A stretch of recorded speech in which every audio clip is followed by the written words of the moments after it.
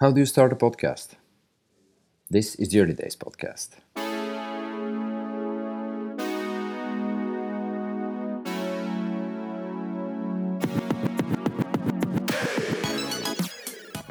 Hi everyone, welcome to the Early Days Podcast, the show about the hustle, the excitement, the grind, the ups and downs of building a business from scratch. My name is Marin, and together with my co-founder Julian, we interview fellow entrepreneurs about their experience of building businesses.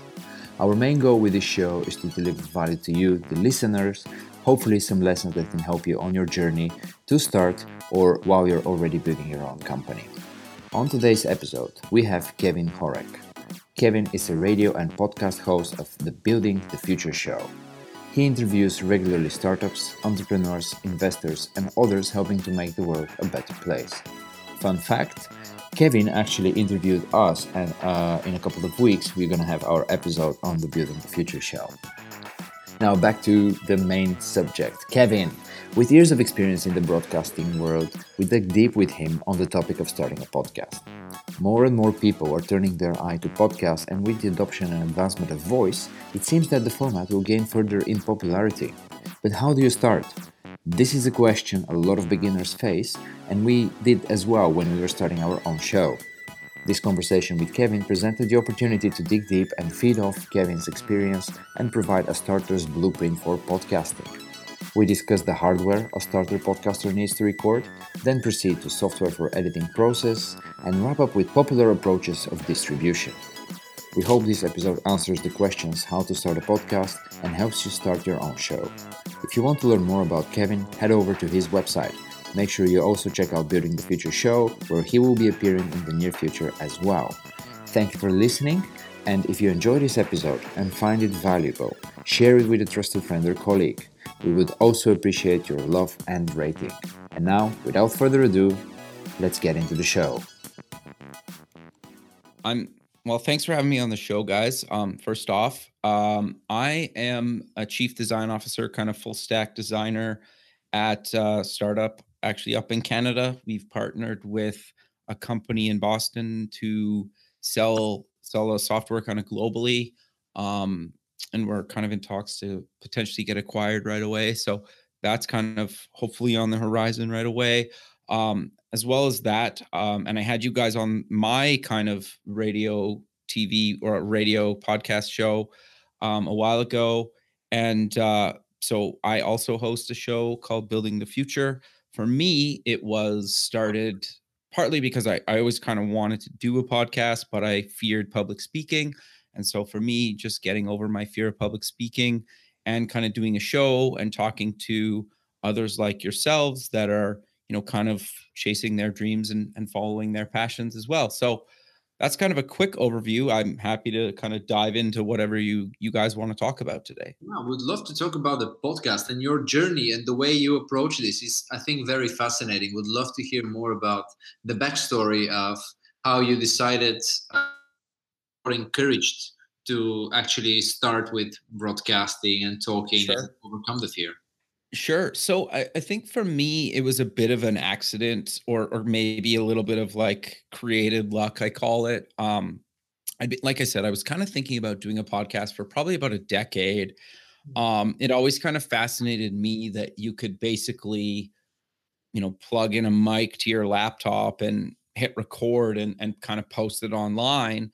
But I literally feared posting anything that I did. Or like, I tried to write blog articles. I tried to, do other things. And I was just scared to post that stuff online. And looking back on it now, it's funny because, maybe a handful of people would have heard the podcast or read any of those blog posts. And a lot of those blog posts like never went online. Like, I just got to the point where I had them edited and I was about to just post them and I like couldn't do it. Right. And can I interrupt? What was sure, of course. Fear? What was the main fear holding you back in those? I think a lot of it's just that like judgment maybe, or like that it wasn't good enough. Like, I never considered myself a writer. I actually feared writing. I didn't do very well in kind of English class in growing up. I wasn't really necessarily a strong reader. I've kind of overcome, like I read all the time now. I try to read, I wouldn't say a book a week, but like I try to read maybe a couple books a month. Sometimes they're business related. I really kind of like the band biography type stuff. But just the fear of kind of just how it would be kind of taken, or just people judging you on kind of your insecurities, I guess. And the big thing for me, to step back kind of to answer your question about the podcast, is I feared writing as well and kind of posting it online. And I got asked a number of years ago now, 2014, the book got published, but I got asked by a publisher out of the UK to write a book on a web framework that I'd been using for a number of years that was kind of all over my LinkedIn profile. And they kind of approached me, and I was like, okay, sure, like let's do this thing, because they have editors and stuff like that. And so I was kind of like, I always again kind of wanted to write a book, but was kind of fearful of just putting something out there. And so I ended up doing it. It got published. It did all right. And I wanted to keep kind of writing. And so I reached out to a couple of people online about actually writing for their tech blog. And I wasn't paid, but I just kind of kept writing just to kind of work on that fear as well. I've kind of stopped writing just because I don't really necessarily have the time. I've kind of worked on a few guest blog posts over the last few years, but for the most part, I kind of just dwindled that away, partly because I work full time, do the show on top of that. And I think the fear of public speaking, to kind of get back to your original question, was a lot of just around just the insecurity of that, right? And putting stuff out there and what people will think or don't like. And I think the big thing for me was, I've come to realize, like, who cares? There's going to be people that love it. There's going to be people that hate it. There's going to be people that are indifferent and don't have an opinion either way. And it doesn't really matter. And I think for me, at least, and I'm 35, just so you have some context, just working on something for yourself, whatever it is, and just kind of pushing yourself a little bit more out of your comfort zone each time. And the thing that I've really realized doing the show is, there's people that I've had on the show that are extremely successful, or you kind of idolize, and then you have them on the show and it's intimidating. But even having somebody that's a bit intimidating to you on the show helps me even get over my own kind of insecurities. And I'm not saying everybody should, go have their own show, but you need to figure out what you are kind of fear, and try to work towards getting over that, slowly, right? And I guess how the show came to be was, I got asked to be on somebody else's podcast, or well, radio show, I should say, and I wasn't what they were looking for. I just happened. I was like, you know what? Let's just say, um, asked the lady if they were looking for anybody else to run a show on the station, and I had no idea if I would even hear back. And she's like, to be honest, I don't know. I will put you in touch with the station manager in Atlanta. And it turned out I had a call with them a couple days later. They were looking for a similar show, and they actually ran kind of a media company that has a bunch of relationships with kind of radio and TV networks across the United States. And she was like, you have to go through 6 weeks of media training, which was a bit of just kind of like watching some YouTube videos and doing some kind of like assignments. You had to interview a couple people. And then basically I just started recording, and it's been 3 years, 3.5 years that I've been doing the show now. That's kind of a long-winded answer to your question.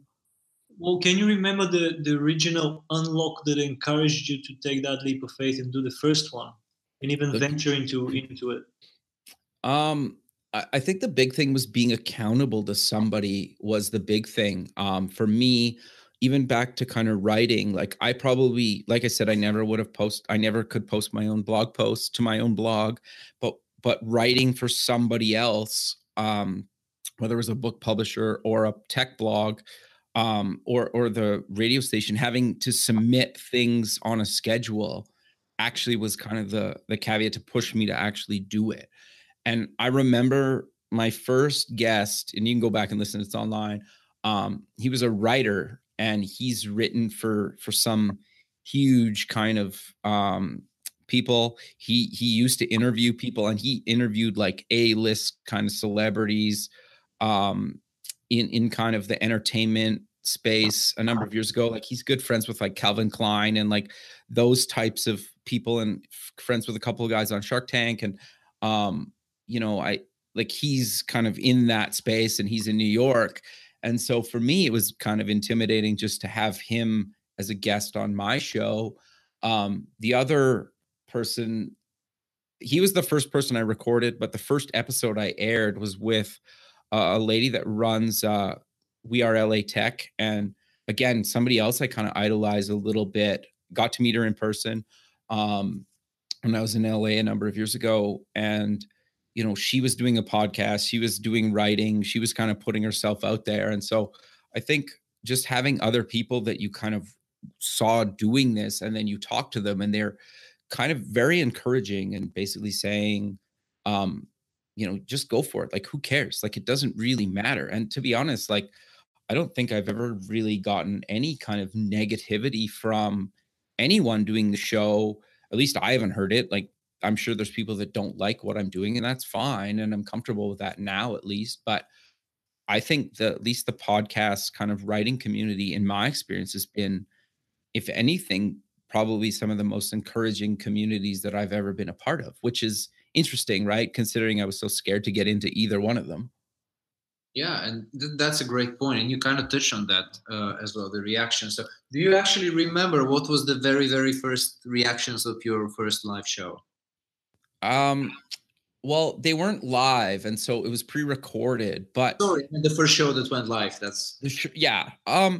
It seemed to do really well. Like the nice thing for me was, it airs on FM in Atlanta. Was the first kind of market that the show aired in, and I don't know how long it took, but the show is kind of in the top 3 on that station in Atlanta. At least now it is, and it was kind of within the first like 6 months. So from kind of going from nothing to something, and then it also made the iTunes.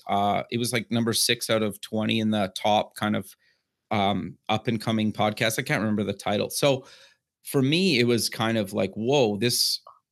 I don't really understand why it necessarily took off. From how I kind of understand from what people have told me is it's I try to do it like brutally honest, right? About like the good and bad of doing their company or their product or service, or kind of their journey, right? And then I'm try to be pretty open myself with the struggle, I guess, and the pros and cons of what I've kind of experienced. Can you just tell us a little bit for context, the format of the show? I think you touched on it a bit. Sure. If it changed through those years. Sure. So I originally started off interviewing kind of entrepreneurs, founders, CEOs, investors, those types of people. I've kind of expanded it a little more over the last year or two, into more kind of some people in entertainment, some authors. I just had a restaurant owner on the show, partly because I think like, authors talking about things and giving advice about things that are related to kind of, business and startups and founders and that, et cetera. Even people in the entertainment space, they basically decided to go for it one day, and kind of the struggle of, making it to the top of their field, I think has a lot of good advice that could be applied to any industry, especially kind of being an entrepreneur. And then the restaurant owner that I had on the show was kind of fascinating to me, because I think there's a lot of people that become successful, whether it's in music or entertainment or kind of the startup, always have that like dream of maybe owning like a bar or a restaurant or both, and just kind of talking about how to stay relevant and actually kind of how to make it happen when you're competing with these kind of big chains. So for me, I try to do stuff around people just like chasing their dreams and their passions now, and having kind of an open conversation about that. Because as you guys know, you guys work day jobs as well, and um, doing kind of a startup on the side, it can be kind of lonely, right? Sometimes, and some people understand and others don't understand kind of what you're going through on a day-to-day basis, the good and bad, right? Yeah, exactly. All right. I would love to go into some more details and specific, especially for some who might be interested in actually what podcast or how to start a podcast. And I'm Sure. curious, how do you go about booking guests for the show? Sure. So I'm actually working on, and I'm hoping to launch next month, kind of a course on that exact topic. But what I'm going to cover in that is basically, I think for me anyway, the podcast numbers are pretty small compared to FM radio. I encourage a lot of people. It's pretty inexpensive, or can be pretty inexpensive, to actually get their show airing on FM stations in their local market or kind of wherever. I don't think you need to be on more than one to actually get some really good numbers. Obviously, if you want to grow and be different parts of the country or wherever you live, you can do that. But how I get guests, a lot of times when early on, I spent a number of years kind of just randomly adding people on LinkedIn. I did that for probably about 5 years before I even started the show. And people would kind of bug me about it. And I was just like, well, I don't know what I'm ever going to end up doing with all these connections I've made kind of globally. But what I really realized is you start networking with people across all over. And then when you need to reach out to your network for, guests for a show or a blog post, or you're going to some town, you have access to these people. And I found my first guests kind of through LinkedIn and Twitter. And how I still reach out to people on those channels here and there. But what I figured out that works really, really well for me anyway, is I've partnered with a bunch of PR firms in kind of the major hubs across at least North America, and a couple in Europe. And they basically send me their guests. And so, my backlog, I think I'm booking into October right now, and it's it's the middle of July or end of July. So for me, just having those kind of PR firms send me a lot of work, because as you guys know, finding guests can be quite time consuming. Absolutely. Yeah. Yeah. So it's a very interesting approach, because you gave like two examples that are quite different from very early days when you're just starting out and you don't have the resources, and later Sure. on where you have the resources and probably don't have the capacity to manage this whole manual process, because it's Sure. a lot of like all the research and everything you have to do yourself basically when you're just starting out. It's a very Sure. interesting. The other thing that I did and still do sometimes is go to, well, at least in my case and in your guys' case, it's like I'm trying to interview startups, right? And so I'll go to like Google Ventures, or I'll go to other kind of investment firms and go to their client list and literally just like email them, like go to all their client sites and like go find their contact information and just email them and say, hey, I love what you guys are doing. I host this radio show. Do you want to be on it? And kind of just see if I hear back. And most of the time you hear back. I think a lot of people um, love the idea of kind of promoting themselves, right? Or at least somebody at that company's kind of in charge of promoting themselves, right? And so, well, I reached out to you guys. So, what did you guys think when I reached out to you guys? Well, it was a great. It was first of all great email. You reached out by email, and as you mentioned, like we are at this stage right now where we take every opportunity to talk about what we're doing. Sure. And it was a very nice, polite conversation, and we had a really nice pre-conversation, like pre-recorded conversation before that. So yeah, very professional, unlike the way we do it currently. No, I think I like the just kind of open, raw conversation. I think, at least in my experience, those are the shows that kind of do the best, at least for me. And it sounds like you guys are in the same boat.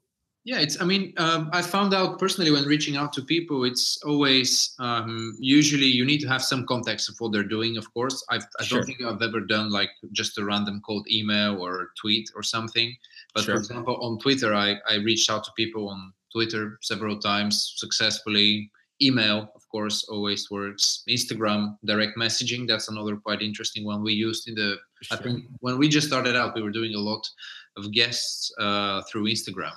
Okay, interesting. Yeah, no, I've actually Well, I recently got rid of my kind of Facebook, Instagram, WhatsApp account just because of all the privacy stuff that was going on. But I, I don't want to kind of get political about that, but I think that's definitely another channel. And I think the big thing that for people listening is just being able to figure out what works for you, right? Like I've never found a guest on Instagram, but that doesn't mean like you guys have. So what works for you guys may or may not work for me and anybody else listening, right? You just need to figure out what channels work for you.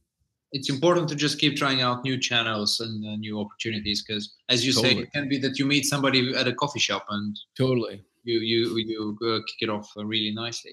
Totally. You have a really interesting model for distribution that was a bit surprising for me as well, because you have the radio show next to the digital distribution of the podcast. And that's something that's also quite interesting for us, because we are focused exclusively on digital, mostly because that's the easiest and the most affordable way for us at the moment to distribute. Sure. But what are your thoughts on distribution of podcasting or audio programs in general? And some tips and pieces of advice you might share. Sure. I guess like I think podcasting to me is great in the sense that anybody can do it. And I think the bigger thing that I really learned is anybody can do kind of radio, anybody can do kind of TV if they really want to do it. I don't think you're kind of limited to that. The big thing for me is I think the numbers on kind of FM are still like I wouldn't even do the podcast if it just was a podcast, to be honest. Like I'll give you an example. Basically the podcast will do maybe, I don't know, like 1,000+ listens a month, where one episode in kind of Atlanta alone, and it airs in kind of a handful of markets across the States, will do, 16 to 20,000 listens, just one episode. Right. So the numbers, like it's almost the podcast numbers don't even really matter because they're so small compared to FM and in one market. Right. Yeah. Do you think the intent and the quality of the listeners varies a bit? Because we can theorize that some proactively search for it, and then the radio can be a bit more passive. And then I don't know how they measure it as well. Maybe you were. There's a third party service called Nielsen, which is like they basically will give you kind of your TV and FM ratings. Some kind of public access don't have access to that, which is kind of interesting. They kind of just guess their numbers, which isn't great all the time. But the nice thing about, well, I guess I see it like this is some people think FM's dying or FM AM's kind of dying. Some people think podcasting is the new thing. Maybe this sounds bad, but I don't really care. I want my content to air on all the current kind of mediums, or as many mediums as possible, right? And if FM goes away tomorrow, or podcasting goes away tomorrow, or some other new kind of medium pops up tomorrow, I'm going to try to get my content to air on that. So for me, it's not really necessarily about the mediums. It's about trying to reach as many people as possible. And like, I don't record a different show for FM as the podcast. Like it's the exact same file that goes to both kind of platforms, right? And so for me, it's more about reaching the most amount of people than actually the mediums that it airs on, if that makes sense. Yeah, no, makes sense. And maybe touching on that point, do you have any strategies that you cross promote both distribution channels? So let's say from the radio show, you push people to your podcast, and then the other way around. I do mention kind of like for that people can listen to past episodes and stuff in the actual recording on the website. And then, I try to promote on like Twitter and LinkedIn, all the kind of episodes, and they seem to do all right. I usually try to send the guest their kind of page on the site as well, so they can maybe share that with their kind of social media channels. Sometimes they do, sometimes they don't. And that kind of is what it is. Have you found that sometimes guests share and other times they don't share? Yeah, I can relate to that. Yeah. Which it was always kind of weird to me. I thought that, people would share, but whatever. That's something I learned, that, not every guest will share it. Even if they say like, you send that to me, I'll make sure it goes to my social channels. And then you never kind of hear from them again. And I've had that happen, and you're like, okay, whatever. Nope, not a big deal, I guess. But Yeah, exactly. I think you have to keep your expectations in check and realize that everybody has their own life and things that well, happen. and they're busy too, right? I think part of it is like, you send it to them and then like, okay, I'll do that next week. And then next week kind of never comes. Cause I've done that before, where you're like, oh, I'll do that next week. And then it falls off the radar. Right. Exactly. So. It's a very good point. Okay. So I'm curious, if somebody starts now and goes to Building the Future show on your website, what's the best episode you would guide them to so they can get the most value out or the most fun out of it? Hook them up. Well, your guys' episode's not up yet, right? well, that's where we are this one. We don't have to be on this one, right? No, I honestly, I think it depends. Like, I have a top episodes page. Those are probably my top episodes, or I think for me, there's been a few. If for me, maybe my top episode was probably, oh, that's hard. I'm trying to think here. What would I say is my top episode? I would probably say Hampus Jacobson, partly because he was like I've had him on the show a couple of times. He was pretty early on when I was recording. He was brutally honest about the ups and downs of this. He worked on the first version of Android with Google. He turned Andy Rubin down a couple of times. He, sold some kind of mobile phone games to Sony. He sold a company to BlackBerry. He shut down a startup, and he's super, super nice guy. And he will openly talk about kind of the good and bad of all that stuff. And it was very kind of eye-opening for me to have somebody that's been that successful. And he openly talks about that he still kind of feels a bit like a fraud sometimes, and that people are going to kind of like figure him out, which is interesting, right? That he was still kind of had some insecurities when he's been like super successful in kind of all fronts of running and being and founding kind of a startup. Yeah, I guess you never stop learning and experiencing basically every new venture is a completely new and unfamiliar thing. Sure, exactly. Yeah. And when it comes to the production of the episodes, I'm curious, do you do it yourself or do you work with a team of people? It's just me.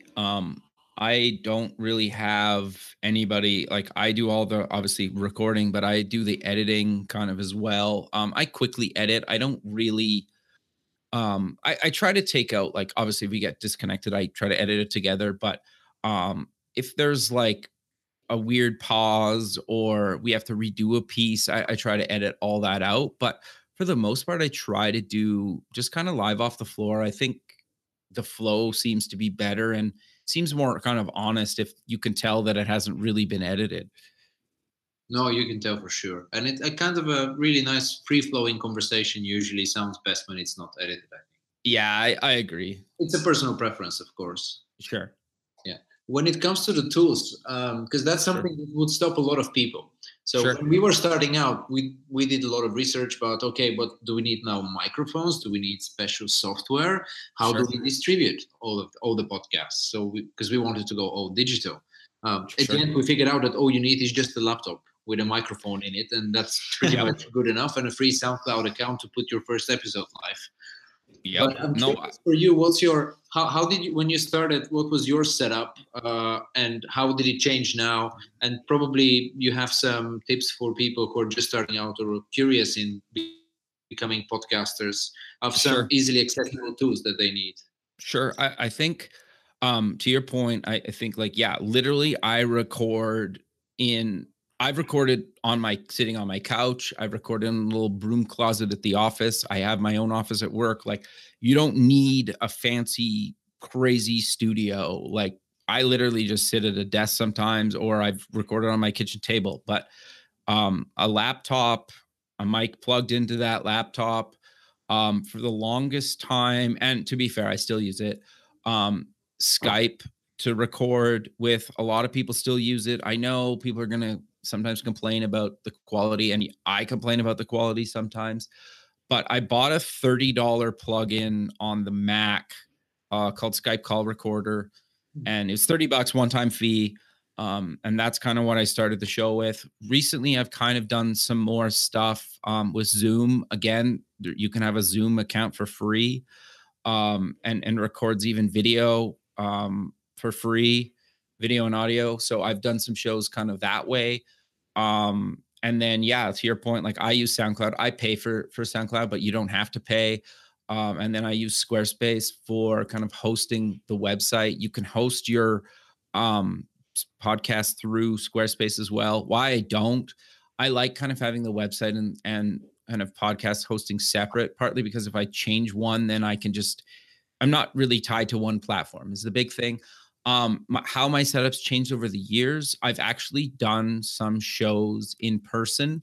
And so what I did is I bought a second mic, and I think the mic I bought was like $80 US on Amazon. And then I bought a second one of those mics. And then I bought a little USB kind of 2-track that was meant for kind of singer-songwriters, which is the size of, I don't know, maybe like two Apple TVs, maybe side by side for some context. Like it's a pretty tiny little box, and it was meant to kind of plug in like a guitar and just like a mic for like a singer-songwriter. But basically I just plugged 2 mics into it and then into my laptop. And then you can use any real software that you feel that you want to record with. It came with Ableton Live, which I like actually. And so I usually record into that software for free that came with it. And then I do all my editing with Adobe Audition. It comes with the Creative Cloud subscription, which I have kind of from my day job. There's a handful of free tools out there. The most popular one I think is Audacity, and it's on Mac, Linux, and Windows. There's another, I haven't tried it, but I've heard for Windows, it's called, record Skype call with, it's evaer.com, and it will record video and Skype for Windows. I know Skype just launched or recently announced that they're going to actually let you record Skype calls just as part of Skype. So that's going to be free. I do pay for a Skype kind of phone number. And then I do pay for kind of a long distance plan. I think it's like $8 a quarter. So I can call kind of mobile and landlines from my Skype account. And then I have a Skype number. So if somebody actually does call it, they can, do it that way. So I use that or kind of Zoom. And then I use, Audition to edit. And then, I just post kind of SoundCloud and Squarespace. Other than that, I don't really use any other tools. And then I guess like TV, I've shot some in person, but lately I've been doing kind of some Skype or Zoom video. And then I just use kind of After Effects for the intro, outro slides. And then I just use Adobe Premiere to actually edit the video. But it looks like I'll probably end up doing kind of more in-person video, but obviously that gets more complicated and you don't need to start like that. Right. No, that was super extensive. Really, really nice. Very helpful. If I can add only, like recently we migrated to Anchor.fm. Yeah. It's a really, really great tool. And they offered, like recently, last several months, they pushed a lot in the field of podcasting. Because at first it was like this social app for short voice messages wasn't really targeted to podcasters. Right. But they really pivoted and offer some really, really great tools. They do the submission for you to all the platforms. So if somebody out there is pondering how to start a podcast, all you need is your phone and you can do it on Anchor. Sure. And it's free, isn't it? It's free, all free. And it goes to Spotify, goes to Google Podcasts, to iTunes, everywhere with a click of a button. And we're not affiliated in any way. We just use it. Sure. And super easy and so nice. They have some editing tools now that they're doing. Nice. Stuff with the iPad as well to allow you to easily edit. There's so many free tools available. Just search around a little bit. The other one I've used before is Mixlr. It's Mixlr, and it has like iPad, iPhone, Android phone, and you can kind of go live and you can take questions and you can chat as well. It is, I think they have a free plan and it's paid. I think it's like $10 a month or something though. So like there's other tools that you can use that are paid that are, kind of can take you to that next level if you want. I've used it before, just kind of doing live stuff at events, but for the most part, try to do it as cheap as possible. Like I think I got started literally I think it cost me $150 to get started. Yeah. One time fee kind of thing, right? Like not recurring, just like, and obviously if you want to go spend 10 grand on a microphone because you can, have at it. But I'm telling you right now that majority of people can't tell the difference, especially when your audio gets compressed and it's streamed over the internet or kind of on FM channels. Like your $10,000 mic, most people can't tell the difference between, the mic on your laptop or a $10,000 mic. I'll like, it's just, that's the honest truth of it. Yeah, I'm a big believer that with $100 you kind of reach the 80% of the quality, and then the rest 20%, very few people will actually notice. Exactly. Yeah. Exactly. No At least when you're starting off, right? Like don't go spend hundreds of dollars. There's just no point. Exactly. And you can always improve. That's the best part. Exactly. For your listeners. I'm curious, when you mentioned in-person interviews. Sure. How does it differ for you to record a podcast that's just audio to an in-person interview? Sure. Well, I've done a bit of both. I guess like for the radio podcast version of the show, I just use that little 2-track, and it's just like I'll sit in front of the laptop. I'll kind of have a mic. They'll have a mic kind of in front of them. We'll sit at like a table. I don't know. I've done it in like a boardroom or just kind of even at like not a coffee table, but like kind of like a conference type round table. And just like, I have a mic, they have a mic, and then I just kind of I use Ableton, but again, you can use really anything to just kind of record that. In person, it's just audio only. I don't wear headphones. I wear headphones, like even right now I'm wearing headphones, just so I can kind of drown out a little bit of background noise or whatever, or just kind of focus a little bit better. When I do in person, I don't wear kind of headphones. On the TV version of the show, even the Skype version, I wear kind of more earbuds, not headphones, just because sometimes you get a bit of an echo. I find anyway, sometimes you don't, but I just do.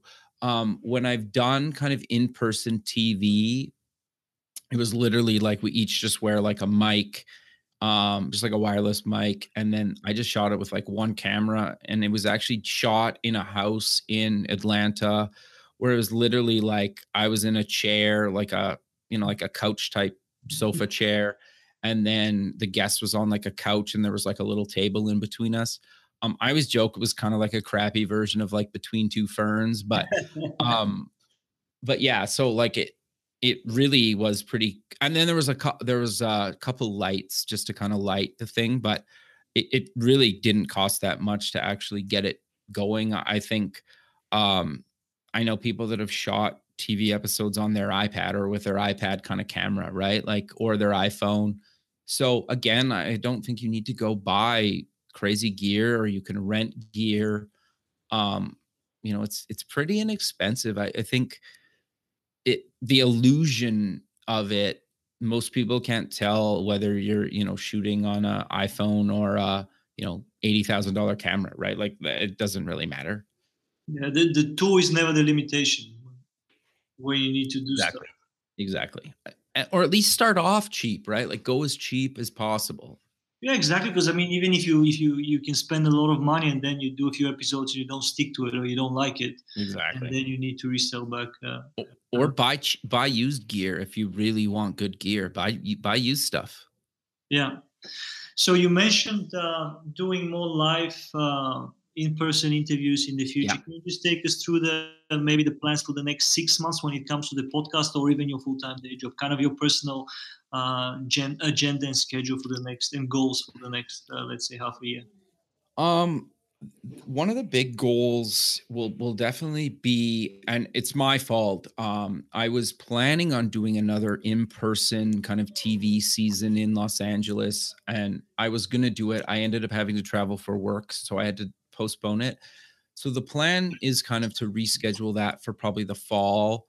Um, I would also like to do a in-person season, maybe in Vancouver, up in Canada, and then maybe one in Silicon Valley, partly because, well, I have a buddy that went to film school that actually lives in Vancouver, and he's got tons of gear. So we'll probably just record it in his living room. Why I picked LA is I'm partnered with the Media Excellence Awards and a PR firm called Access Entertainment in Los Angeles, and they have obviously some really good guests. Sarah and Blake there have sent me really good guests to kind of help promote the Media Excellence Awards. And like I was down in LA in January to actually record live at their event.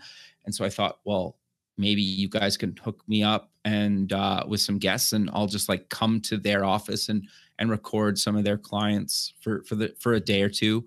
Again, I probably just like my buddy will come down, we'll rent some gear from, it's not hard to get TV recording gear in Los Angeles, and we'll just do it for a day or two. And then kind of same thing in San Francisco. I work with a PR firm there, and hoping to maybe just, again, go down, rent some gear, and record some of her clients as well in San Francisco. As for me, kind of from the job side of things, it looks, if all goes well, I'll probably end up working at the company that acquires us for a while at least, and see kind of where it goes from there. I think for me, I would like to do another startup at some point, but that's maybe a while down the road, or it might be a fun little side project. The other thing, I guess, with the show is I'm really just starting to try to kind of monetize the show and maybe get some more kind of advertising or sponsorship for the show. And then I'm launching, like I mentioned earlier, kind of a course about kind of how I did everything that I'm doing with the show, and kind of I'm basically, it's kind of a longer version of what we talked about today. And then that's kind of, I guess, my plans for the next kind of maybe 6 months, maybe a year out, if that kind of answers your question. Yeah, it does. And you transitioned nicely. You mentioned the course, but is there anything else that you want people to know that they want to check out online or tune in? I think the big thing is it's just like most of the stuff will be kind of posted or linked from like buildingthefutureshow.com. And then I started like the iambuildingthefuture.com where the course will be actually posted. And then I'm creating a free kind of online community around kind of the show, not to necessarily promote the show, but maybe network kind of some of the guests with some of the listeners, with kind of other people that are kind of doing this thing. I've kind of just recently, I've spent little to no effort on it. But I want to kind of get that up and rolling too. So maybe we just have like a Slack channel and we chat or ask questions or kind of support each other. Or it's like, hey, what's a good, I don't know, maybe it's like, what's good podcasting software? Or like, has anybody tried this or that or whatever, right? So thinking of actually kind of, well, I did kind of launch it. I just haven't really spent a lot of time with it. And there's a few people in the channel and we kind of chat, but it's pretty early on too for that. Yeah, it's nice. There's another tool called Discourse. It's more like a forum. It's quite popular, and you can self-host it as well. Sure. So you only need to cover your hosting fees, but it's quite nice. But it's more like you have all these discussions, because I find that Slack is a little bit, you might lose on a lot of information there if you're not active every day or that's all the fair. time. Yeah. Well, thank you so much. Well, thanks guys for having me, and I look forward to keeping in touch with you, and thanks again.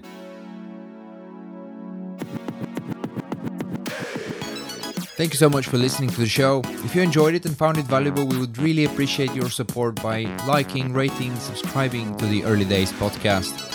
This program is produced and hosted by Dulo, that's me and Julian. And as we mentioned in the very beginning, we make non-iron dress shirts from performance fabrics. If you want to learn more, head over to weardulo.com, that's weardulo.com, and take a look at our products, our story, and the journey of how we're building the business. Until next time, bye-bye.